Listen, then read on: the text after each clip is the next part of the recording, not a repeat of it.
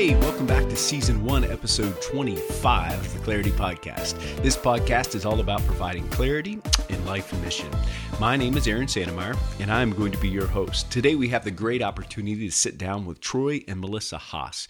I've been looking forward to this interview for a long time, and just a transparent conversation with them. We're going to be looking at the capacity of personal health, exemplifying balanced, holistic health. And we're going to take a deep dive into their story. They were IMB missionaries in Kenya, and just how certain things happened in their life, and they'll talk about their struggles, what that looked like, and then how God has done an amazing work in their life. Troy struggled with sexual sin, and it came to light when they were missionaries, and how that unfolded and how it impacted Melissa.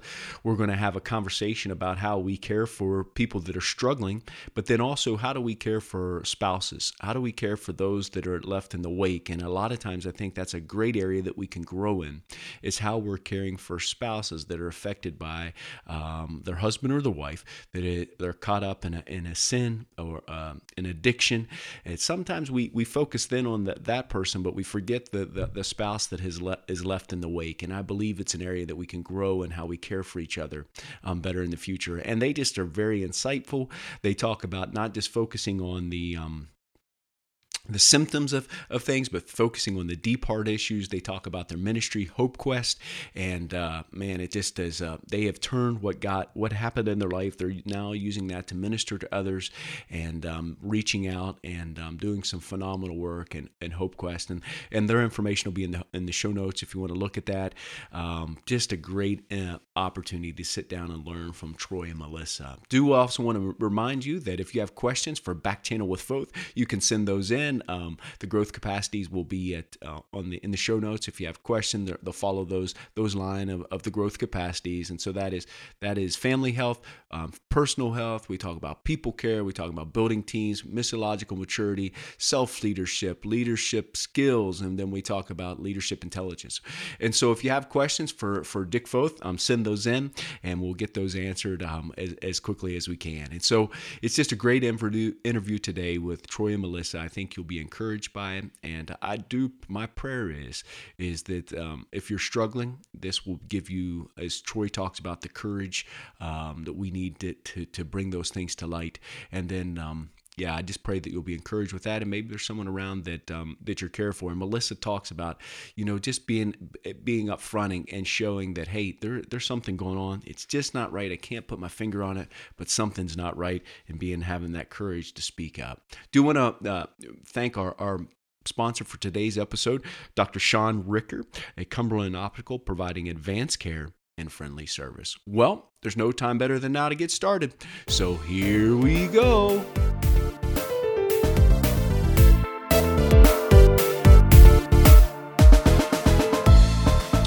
Well, greetings. It's great to be back today on the Clarity Podcast with some new friends, Troy and Melissa Haas. And we're so excited to have you with us today. Looking forward to learning from your wisdom, your experience, and your story. Would you go ahead and introduce yourself to the audience so we get to know you just a little bit better? Well, I'm Melissa Haas, and Troy and I have been married for 29 years. Our claim to fame is that there were restoration. God is good and merciful. Many years ago, 27 years ago, we served in East Africa in Kenya as missionaries with the IMB.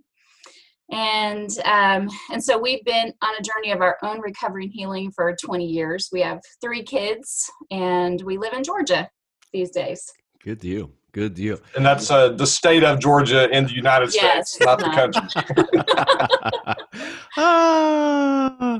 Well, I've heard a little bit about your story. Would you just it would be possible just to maybe go ahead and unpack that a little bit for the audience, just to kind of set the stage or the foundation of the conversation we'll launch into from there? You said you were missionaries in Kenya with the IMB, and can we just go maybe a little bit further than that? Absolutely. I didn't grow up a Christian. I didn't know much about missions or any of that kind of world. Became a believer in my early 20s out of a pretty rough drug and addiction kind of lifestyle. And so when I met Melissa in college, I was 10 months a believer, or 7 months a believer, 10 months sober, and really just knew that I loved Jesus and that Jesus had really changed my life, that Yeah. a new relationship with Jesus had made all the difference. But there was a lot of stuff in my past that, to be quite honest, I learned later was kind of core root issues, secrets and abuse, and a lot of shame and a lot of core false beliefs that I didn't know what to do with, and I didn't know I was even supposed to do anything with them. I just assumed the more I loved Jesus and the better I walked with Jesus, and the more deeply I trusted Jesus, that all that stuff would kind of go away and fix itself. And Melissa felt called to the mission field. She grew up in the church. You were probably about 12, 13 when she felt called to missions. So when we kind of came together, God brought us together, and God told us a couple of things: be together, be married, go to the mission field. We began to move rapidly in that direction. And I tell you what, Aaron, I made a huge assumption in that. And the assumption was this: that if I could marry a beautiful, godly woman who was fairly close to perfect, and I could serve God, especially on the mission field, that all this junk that I had come to realize the first couple of years of walking with Jesus was still there, and yet I didn't know what to do with. All this junk would just kind of fix itself. It would go away. It would be under the blood, and I could somehow vicariously through Jesus and Melissa and the mission field fix myself. And so that's kind of when we landed in Kenya in 1993. We were grateful and excited to be there, and genuinely loved Jesus, and genuinely felt called, and genuinely was called to be there. But my walk with God really had never taken me to the depths of my heart that I needed to. And Melissa, what maybe I'll let you kind of share a little bit more from there. So I think both of us were kind of in this idealistic phase of our Christianity and ministry where we knew nothing about emotional health. We knew nothing about boundaries. We knew nothing about some of the really important pieces of emotional and spiritual maturity that we needed to be successful. And so, Troy's secret struggles, as those would move towards a direction of sexual addiction, lust, purity, all these things that he was grappling with, my need to please and for him to be okay with me all the time, put me in this place of always what I thought was living kind of a godly, submissive wife role, but really began to enable some really negative behaviors, anger, things, sexual sin I didn't know he was struggling with. But we got locked into this image. We were really more supporting an image of who we thought we needed to be as Christians and missionaries rather than living an authentic lifestyle of who we were. And I think part of that was driven by our own idealism and messages we received in the church that if you were, spiritually okay, you didn't need anyone. You certainly didn't tell your secrets. You took those to Jesus and confessed those. I mean, that's my upbringing for sure. And just kind of locked and trapped in our own false beliefs about all of that we couldn't be authentically known, wouldn't even know how to be authentically known in the body of Christ. And so that set us up for a big fall. And why don't you pick up there with 1999? Yeah. So for us, again, I struggled with addiction my whole life, as long as I can remember. And so as a Christian, the drugs and the alcohol piece, I really found real freedom around that. And really, I was walking in freedom and sobriety. But I had a lot of issues with purity and with sexual things with myself. And what happened was I found myself in Kenya with a culture that was fairly promiscuous in terms of, how men and women, especially unmarried women, interacted. And I found myself with my fantasy life kind of spinning out of control. And then one day stepped over that line. And with my addiction history, man, when I stepped over that line, it was at that point I opened up a Pandora's box, so to speak. And what I learned, I was always really good, even before being a Christian, I was always really good at figuring out what I was supposed to do and then doing that well. And so that's what I did as a missionary. I figured out what I was supposed to do. So we learned language. We not only learned Swahili, but we learned the tribal tongue, which was not a kind of normal practice for IMB at that time. And we really gave ourselves to doing the work of a missionary quite effectively. And because God is God and God's grace is God's grace, and God can use a donkey, God used us because of his word and because of his grace and because of his faithfulness. Certainly, knowing my story, it was certainly not at all because of, the purity or the integrity of my life or my word or anything of that sort. But what I didn't realize was all of this emphasis on externals and all this emphasis on the work of a missionary without dealing with heart level issues and without, like Melissa said, I didn't know what emotional health was. Here's what I knew. I knew I was angry all the time. And most of that anger was self-directed. I hated myself for what I was doing. I remember at one point we went through a phase where up in our part of Kenya and in that part of East Africa, people were being shot at. There was a lot of road banditry going on back in the 90s in northwestern Kenya. And I remember daily driving down the roads, maybe on my way up to southern Sudan or just across northwestern Kenya. And I remember just praying and asking God, take my life. Let me be attacked by bandits today and killed today, because I knew I hated what I was doing in my private, personal, hidden life. But I didn't know how to step out of that, and I didn't know what to do with that. And we were very isolated. We were the only IMB folks in the entire district, and we didn't live near any of the few other American missionaries that were there. We would see them, once a quarter maybe. And so just there was nothing there from an emotional health or even a true spiritual depth, a true spiritual connection standpoint. And so there was this anger, and that anger would bleed out on Melissa a lot. And so our marriage was really, really bad. And the only thing that people noticed in our lives negative, there was a lot of positive to notice because of the good things that God was doing. But folks did notice our marriage relationship, and a couple of friends confronted us on that. And, we denied, we shuffled, we committed to do better.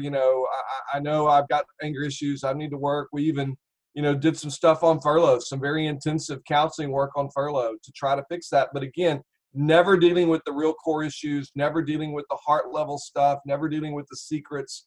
So just always trying to fix what I knew was wrong, but trying to fix it by myself in the best way I could figure possible, and really in what I would call an overly spiritual way.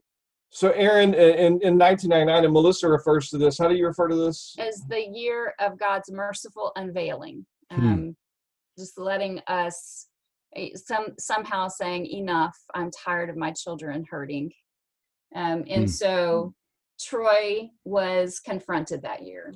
Yeah, so I was confronted, and I was scared. I knew my missionary career was over, but I was just scared to death. I was scared of just all the pain and hurt that I had caused. I was scared of hurting Melissa even more than I'd already hurt her. And the long story short was, in being confronted, the IMB was very good and gracious to us. And we ended up at a place called Link Care in Fresno, California, which is an amazing, amazing place. It was life-saving for us. And when I arrived in Link Care at the end of 1999, I literally was, in many respects, kind of a lost little boy. I didn't know what to do. I didn't know where to turn. I felt hopeless. I felt overwhelmed. I felt scared. But I also felt, Aaron, this deep conviction or need to somehow figure out a way to be honest, because that was the one thing I had never done in the midst of all of this. I had never actually told anyone what had been going on in my heart and life, not just what had been going on in those, 6+ years on the mission field, but what had been going on my entire life, and all the way back to childhood abuse and that sort of stuff. There were just tons and tons and tons of secrets. And so I made a step there at Link Care. My first step was to get honest and to talk about, yes, these are the things I have been doing. And I kind of unpacked my entire story. And Aaron, it was the most amazing thing. I did not realize the weight of all of those secrets, of that dual life, of the lying and the hiding and the deceiving, and this double-minded life, as Scripture talks about it. A double-minded man is truly unstable, because I was living a dual life, and I had Troy, the missionary, who did a great job and served God well, and then Troy, the broken man, who only knew one way to kind of deal with the pain and angst and fears and shame of life. So that kind of set us on a journey there in Fresno, California. And talk about just what that was like real quick, Melissa, for you. So, Troy's struggle with sexual brokenness, and my struggle with really emotional dishonesty with myself and being the super glue that held everything together, that began a journey for us where, for the first time in our life, I think we really understood the one another's in Scripture. Coming from our Baptist upbringing, there's a lot of self-reliance there. Spiritually mature Christians are the Christians who don't need anybody. Wow. Right? God plus me equals enough. I can remember writing that in my Bible when I was growing up. Wow. And the correct equation is God plus me plus the body of Christ equals enough. And that's good. For both of us, it was a huge shift and deepening of our understanding of what it means to be a follower of Christ when we invited other believers into walking with us in the ugly places of our life, as well as the fearful places of our life, the wounded places of our life. It was transforming to be in community, real, authentic spiritual community, where people weren't putting on their plastic fantastic and acting as if everything was okay and serving God. I like that. The plastic fantastic. That's good. That's good there. So it was really transforming for us. And for both of us, it shifted our spiritual world and our emotional world on an axis that was irrevocable and changed the course of our ministry.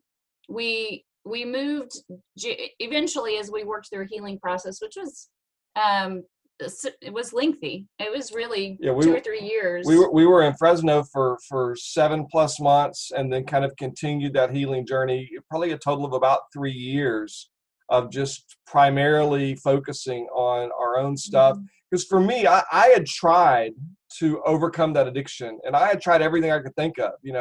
I prayed, I read Scripture, I read every book. We went to counseling.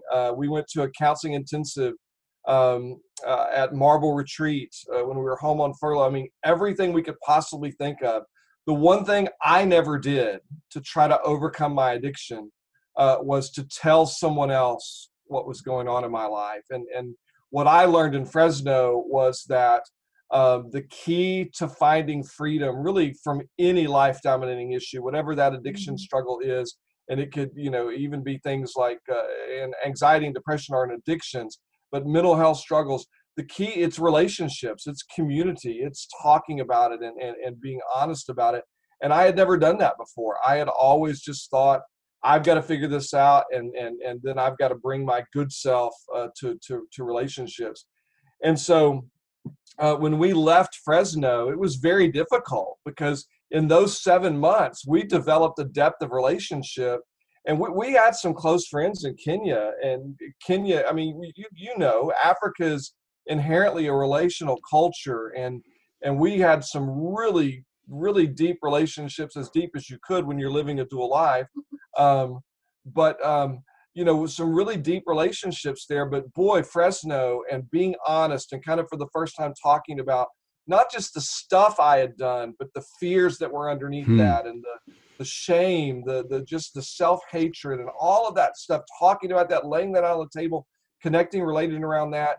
It was hard to leave Fresno because Fresno had become really a new place, a new home for us, that we had never experienced that level of connection and relationship and authenticity before. But the bottom line was God was wanting us to move, and we didn't know why, but God opened a door for us to come to Woodstock, Georgia, a suburb of Atlanta. And we came to Woodstock really just to continue our healing journey. We didn't come to Woodstock to do ministry. The invitation from First Baptist Church Woodstock was, come here and let us love on you for a while. That's good. And so we did. It just so happened that a couple of friends from Africa were there in Woodstock. And so we kind of knew two people, and we went and we just continued our healing journey, continued being honest, authentic, and real, continued working on those core underlying issues and our emotional health and our emotional maturity, and kind of learning how to put emotional maturity and spiritual maturity together. And so we did that. And the thing that was really, I think, important for both of us is that God began changing the focus of our ministry. In Kenya, it was all about church planting and helping people understand the gospel. And for me, it really changed to a place of help people understand me, Melissa. Wow. Help people understand that I'm the healer. And so the first ministry that we actually did, kind of just in a lay capacity as we were on our own journey, was beginning to create community for people, Troy, for men who were struggling with pornography addiction, sexual brokenness, sexual sin, and me for their spouses. And so we created, because we had gotten used to community in Fresno and we didn't have it here, not that kind of community, we started our own groups for that. And that was kind of the Lord's entrance into a new ministry that he developed. And, we jokingly referred to it as our new unreached people group. Which were people in the body of Christ struggling with sexual sin and the devastating impact of that, with, the church has historically not done a great job with ministering to these people. Yeah. And so that began our ministry here. And, I'll let Troy talk about a little about how that's evolved. But for the past 20 years of our recovery, we've been giving back the same comfort that God gave us. Can I just ask one real quick question? Yeah. You've talked about the courage to ask and to tell. You shared that. If somebody's listening today and they have things that they've been holding on and they've never told anybody, where do they find the courage to get that out? And then how would they, with your wisdom, experience, and advice, who would be the person do you think that they should go to? I know that's a broad question, and there's case dependency, but at the same time, that courage, I guess I would agree with you. I used to think people that, as you said, the plastic fantastic, that had it all together, didn't need it, they were the courageous one. But as I looked at my own life, it was when I needed help, it took more courage to ask for help than it did to be the plastic fantastic, because that was almost the drift or the way I would go to, just putting on that face. And so finding the courage and how do they share that with somebody? Yeah, I would answer that in two ways. For starters, it's very difficult when the courage or the stuff that you need to share is really deeply personal and also deeply sinful. And what you're sharing is a struggle that might ultimately have an impact on your ministry and your life. But the reality is this. If I had it to do all over again, I would have looked around me and asked God to show me a safe person. And looking back, they were there. God had placed them there in my life. And, maybe a colleague from another mission agency or a mentor or a pastor friend, but finding someone who I can take that first step with. And then taking that first step of saying, you know what, hey, I've got some stuff I need to talk to you about. And it's scary for me to talk about it. And I need you to listen and hear what I have to say and just be with me as we figure out together how best to deal with this. But I think as we look around us and we ask God, who have you placed into my life that I could talk to and that I could take a first step with, and just being intentional about seeking out that person and seeking out God's help in identifying that person. Because here's the thing I've learned, Aaron, there is no way we can overcome the things we need to overcome by ourselves. It's absolutely, positively impossible. I say it this way: secrecy kills, honesty heals. And Good. unless we find a place to be That's good. honest, we're going to continue to struggle and be in bondage, so to speak. That's a good word. And I would just add this.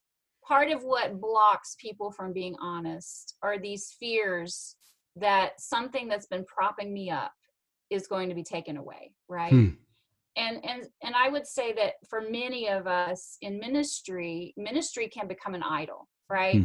That we base our identity and worth and value on what we're doing for God rather than who we are in Him. And so kind of a crisis of faith moment for anyone struggling with some either secret sin or even some kind of struggle that's taking them away from being present with God and others, whatever that is to submit and say, Lord, even if I lose these things, if I lose my missionary career, if I it's worth being one with you. It's worth being present with you, because in light of eternity, as painful as it was for us to go through what we went through in Kenya, it's a blip, right? It's a moment in time where God says, I am on a path to healing you. I will sanctify you. I will make you whole. And even though life circumstances may look really painful in that, if we'll trust Him, big crisis of faith, right? And I believe every Christian does that, some kind of Garden of Gethsemane moment with our Savior, where we have to go all in regardless of what we might lose. And for many of us, God uses our own brokenness and our wounds to do that in our lives. Wow, that's good. That's a good word. So you're in Woodstock, Georgia, and you're there, and God begins to do something else as far as ministry open doors. Yeah. So here's the bottom line. We just began to look around us and see there's a lot of folks out there just like us. They love Jesus. They have a real relationship with Jesus. They're maybe even serving the church. They may be on staff at the church. I mean, their commitment to Jesus is not the problem, but they've got a secret struggle, and that secret struggle may be with lust. It may be with pornography. It may be with masturbation. It may be with alcohol. There's something going on there that is, as Melissa put it, keeping them disconnected from their relationship with God in a very authentic way, and causing them to kind of live this dual life. And so we felt called to dive into the body of Christ, so to speak. And so we started Hope Quest, and the vision of Hope Quest is to be the church's resource for addiction help. The church doesn't know what to do. You know, when you reach out to your pastor and you say, Pastor, I'm struggling with an addiction issue, or my child is struggling with an addiction issue, or my spouse is struggling with an addiction issue, pastor doesn't always know what to do with that.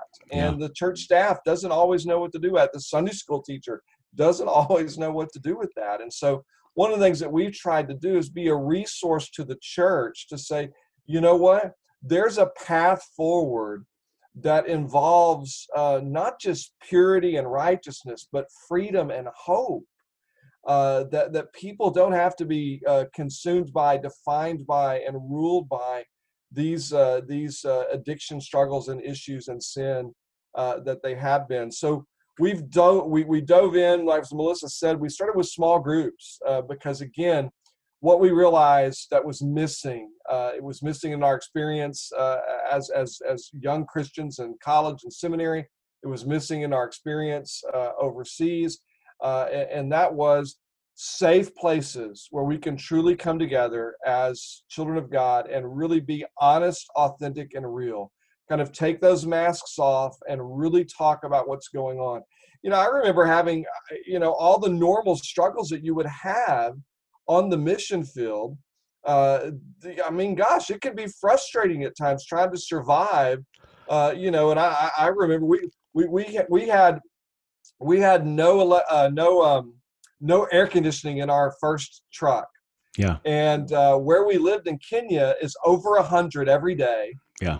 And it was 115 during the hot time of year, and no paved roads. It's all dirt roads. It was a 13-hour drive, and the last 7 hours of that 13-hour drive were on dirt roads.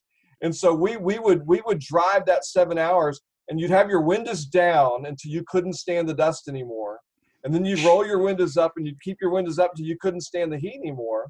But the mission policy was missionary vehicles don't have air conditioning. Yeah. And guess who made that policy? The folks living in Nairobi. And Nairobi's beautiful. It's 75 degrees every day. You don't need air conditioning. Exactly. Yeah. And so, just those kind of basic frustrations, but nowhere to go with that, nowhere to talk authentically about that, and nowhere to kind of just whatever was going on, whether it was frustrations about that, frustrations about cultural language learning, or frustrations about our marriage and my anger, and then ultimately my purity. No place to turn with that. And again, what we've tried to create is a clear call for people, especially people in ministry, but people that walk with Jesus, need safe places and safe communities where they can be honest, authentic, and real, and experience this authenticity with one another and with God that allows us to overcome these areas. So Hope Quest began with support groups, but then we quickly looked at our own experience. And Aaron, what saved us was the long-term help that we got at Link Care. That's what saved our lives, our marriage. And that's all that really mattered when we rolled in there. I wasn't looking to save ministry. For me, ministry was gone forever. And I just wanted to walk with Jesus again like I used to early on. I wanted to love my wife in a way that honored her and honored God. And that long-term care that we got, that was really a combination of Christ-centered but clinically effective, that took seriously discipleship, but it took seriously psychology as well.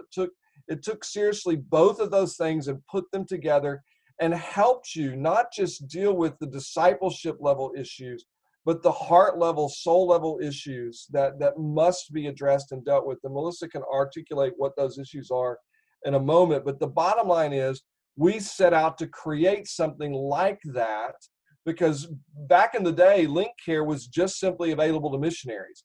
So normal pastors and normal church members couldn't avail themselves of that kind of care. So we started the Trek program at Hope Quest, and Trek is a longer-term residential treatment program for men who struggle with addiction issues. And it's amazing to see how God kind of works in all of that. 25% of our clients are coming out of full-time ministry into that program. That's a 90-day minimum program, and creating just those opportunities through support groups, through the residential addiction treatment program, and then through outpatient counseling and consulting with churches and mission organizations, just again to try to help them see people struggle with addiction issues. Wow. And we can simply dismiss them, or we can get them help and really kind of let God do this restoring work that sees a relationship with God restored and a relationship of marriage restored. That's the restoring grace of God. Amen. Amen. And Melissa, question I have for you. So say you're walking through this for a spouse. One thing I'll just speak for me. We're involved in member care. One thing I have not been very good at is caring for a spouse, maybe that feels betrayed or traumatized in this process. Right. Could you just speak to that, and how can we better care for a spouse? And maybe both of you can speak to that. How can we better care for a spouse that is walking in that? Maybe they've seen their spouse struggling and they've remained silent, and then when it comes out, then all the attention goes to that spouse, but the other spouse is left hurting because all the focus is on the spouse that their addictions have come out. How can we better care? And just could you unpack that that question a little bit for us? I would love to. That's a particular passion of mine. So, one of the things that I think is really important for people to understand is that when you're a married unit, the pain of whatever we're struggling with is equally felt by both people.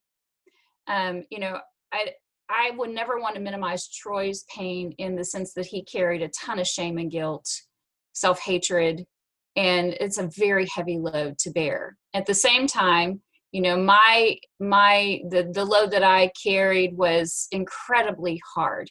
Loss of a dream, loss of a career, loss of a faithful marriage, and a lot of exposure to STDs, a lot of just so many losses. I can't even, it would take all day to just talk about the layers of losses that a spouse experiences in a marriage. And so part of the dilemma we face in caring for a spouse is, where does she go with that initial grief? And it really depends on the woman, right? Or the man, if the wife has betrayed him. How does she carry that grief? Does it send her into a place of really just kind of like a trauma, where she's not thinking clearly, anxiety attacks, panic attacks? It's crushing to her because she had all of her hopes in this person, or never believed he could betray her. And so the initial response might look very much like a trauma event. And so, for that spouse, she needs those first grounding things, just like you would with a soldier coming back from combat, teaching her how to breathe and how to ground herself, surrounding her by safe people who are not going to urge her right away to forgive, who are not going to put spiritual pressure on her to be something emotionally that she cannot process in that moment. Because a lot of times, well-intentioned believers, I call this unhelpful help with good intentions.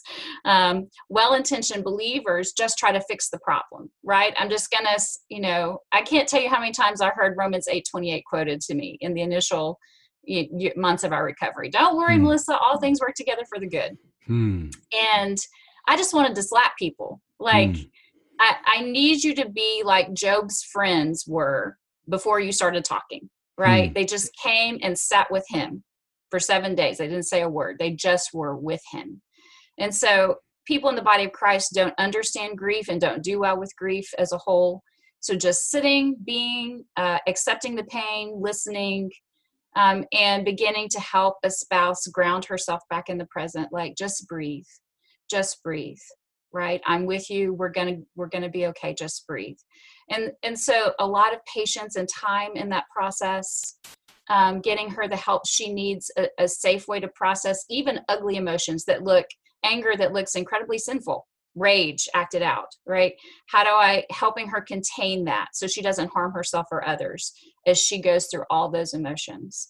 And most of all, validating her experience and not pressuring her to move back towards relationship before she is adequately grieved and dealt with the trauma of what's happened in her marriage. We talk about a restoration process, and for many spouses, it begins with just kind of triaging the initial wound. I talk about a betrayal is like being run over by a semi, and somehow you survived, right? And so you're in ICU, and you're just in a full body cast, and there's nothing anyone can do for you in that moment. There's not a thing except sit by your side and hold your hand. There's not a thing. I can't tell you, let's just pray about it. None of that gets in. It's just completely covered over with pain. And every breath you take is just an act of survival. Yeah. And so God, time, good care, can get a spouse to this place where she's stable so that she can work through a forgiveness process and begin to heal. Usually that happens first, and then we move into a phase of rebuilding trust, which is a much longer process. But all of that time realizing that spiritual bones, if you will, have to be reknit together. A heart has to be, a heart has to mend, a shattered heart has to mend. And so, for those of you who are working with spouses, patience, getting some understanding about what it's like to have this kind of injury and not putting pressure. And most of all, if you're supporting the guy who struggled with the sin, making sure you pay attention and getting her the help that she needs in those moments. That's a good word. That's a good word. Yeah, it's something I think that we have a lot of room to grow in, and a lot of room for growth. That's to try to spin it positively, and I think as we move forward, it's something that's on my heart, and I think that we can grow in that area, and I really appreciate your insight into that.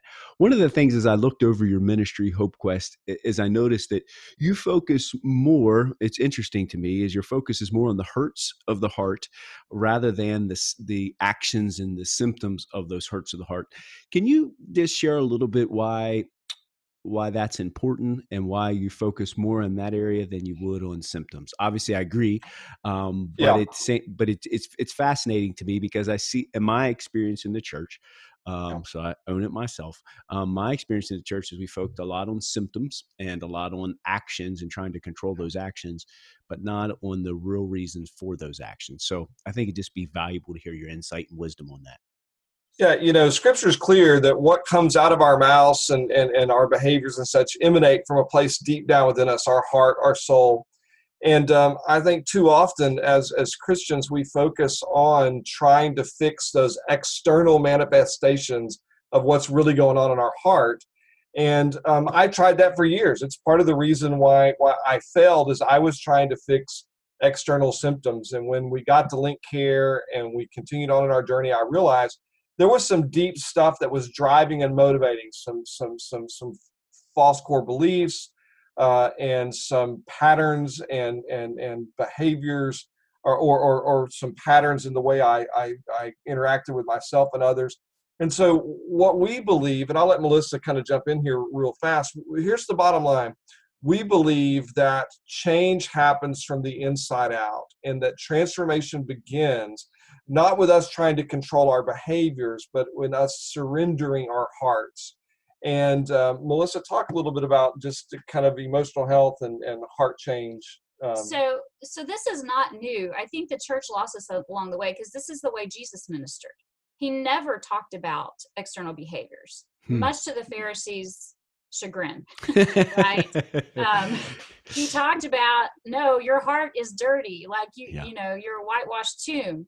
So, as we talk about counseling and what counseling really is from a spiritual perspective, it's removing the blocks that get in the way of a right relationship with ourself, God, and others. Counseling is not some mumbo jumbo thing. It really is trying to help people understand and remove the blocks that keep them from intimacy and connection. And because if we can't connect, and usually that block is a big wall of fear caused by core beliefs that we have. If you really knew me, you wouldn't love me. I'm a bad, unworthy person. I can't depend on others to meet my needs. I have to meet them myself. We have these distorted beliefs about ourselves that happen when we're small and vulnerable, and the enemy comes and whispers in our ear, see, it's your fault, see, you're bad. And we believe him lock, stock, and barrel.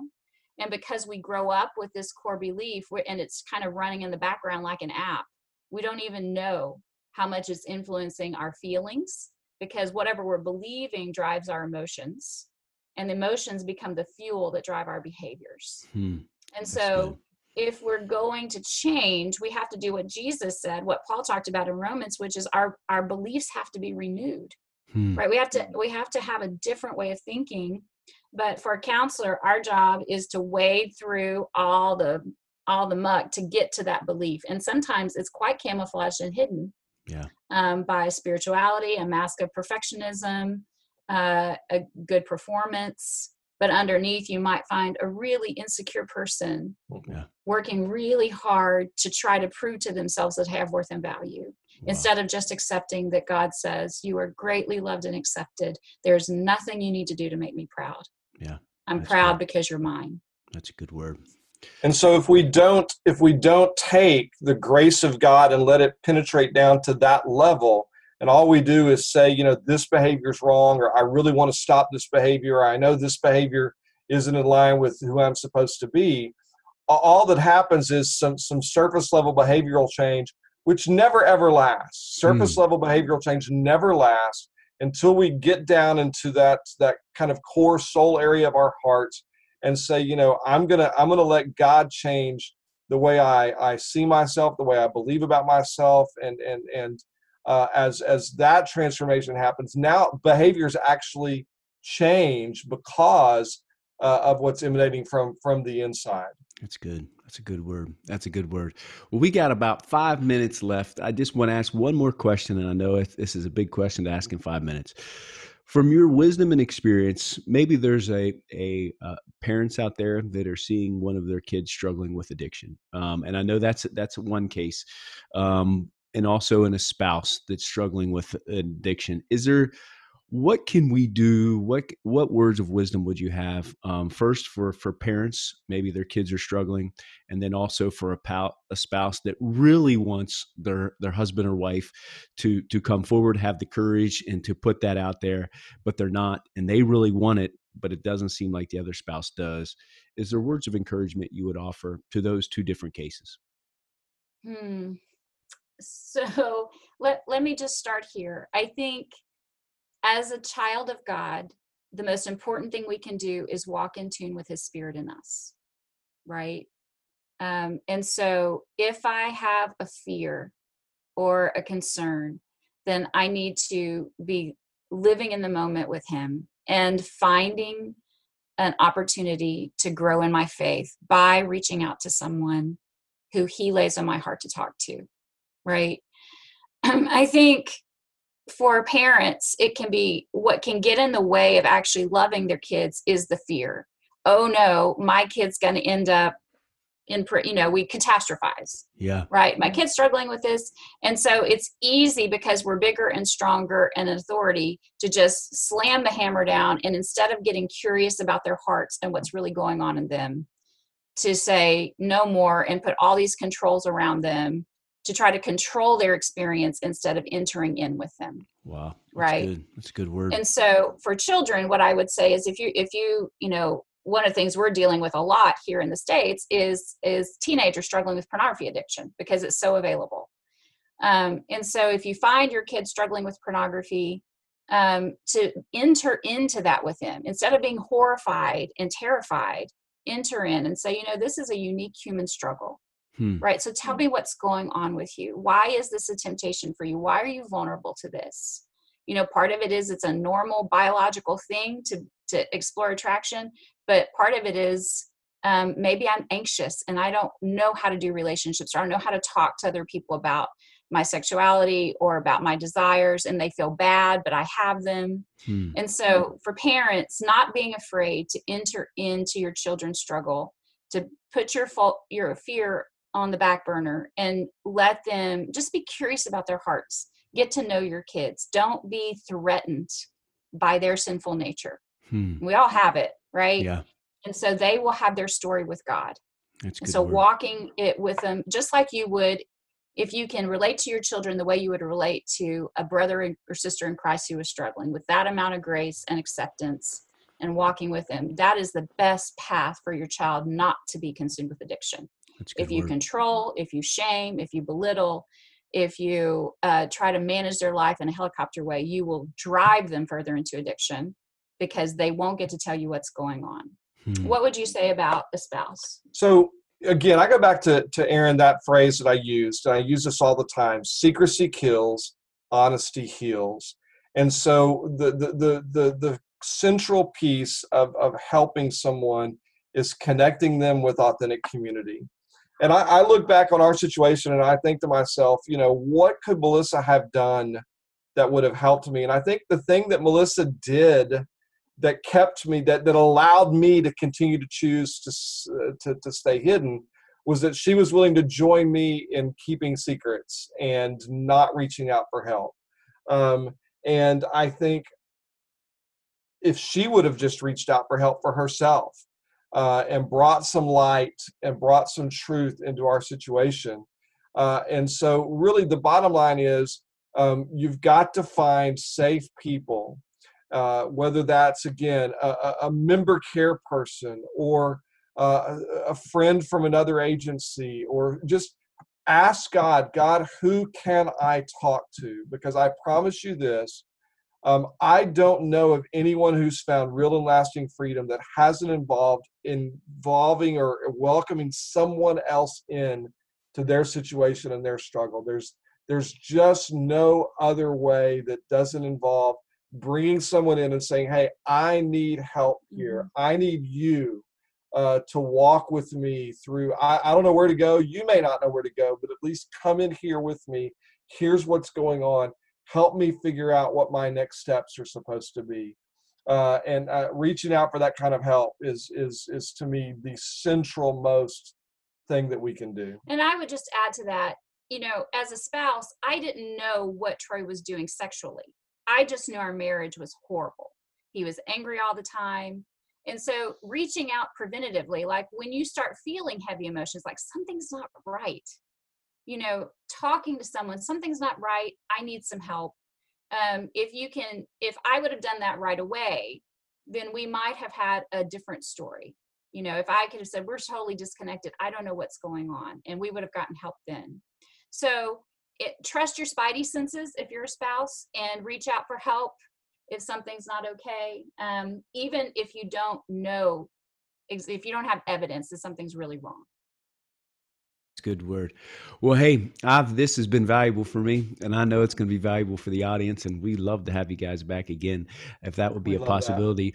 But would you go ahead and pray for the audience today, and we will end this episode. But man, it'd be great to have you back, and you're a wealth of knowledge, experience, and your ability to understand the life on the field is unique and valuable in this process. So would you pray for us? Thanks, Aaron. Appreciate that. I'll start and you finish. Okay. Father, we're grateful for your grace. Father, I pray that everyone that's listening this today would recognize and hear your grace, and that they, Father, would trust your voice to lead them to whatever next step it is that you have for them in their life. Give them that nudge, that guidance, that direction. And Father, I ask that for all of us on this journey who call ourselves daughters and sons of God, that you would help us to lean in, even if we're in pain, even if it's painful. Would you give us courage to lean in and be honest? Bring us to our own Gethsemane and help us to understand how important it is to say, not my will, but yours, to surrender in that moment. And Father, I also pray for the member care, that of all the agencies that are represented, that you would give them wisdom, power, grace, discernment as they walk with other believers who are hurting. We love you and we trust you with our stories because you are good. And it's in your name that I pray. Amen.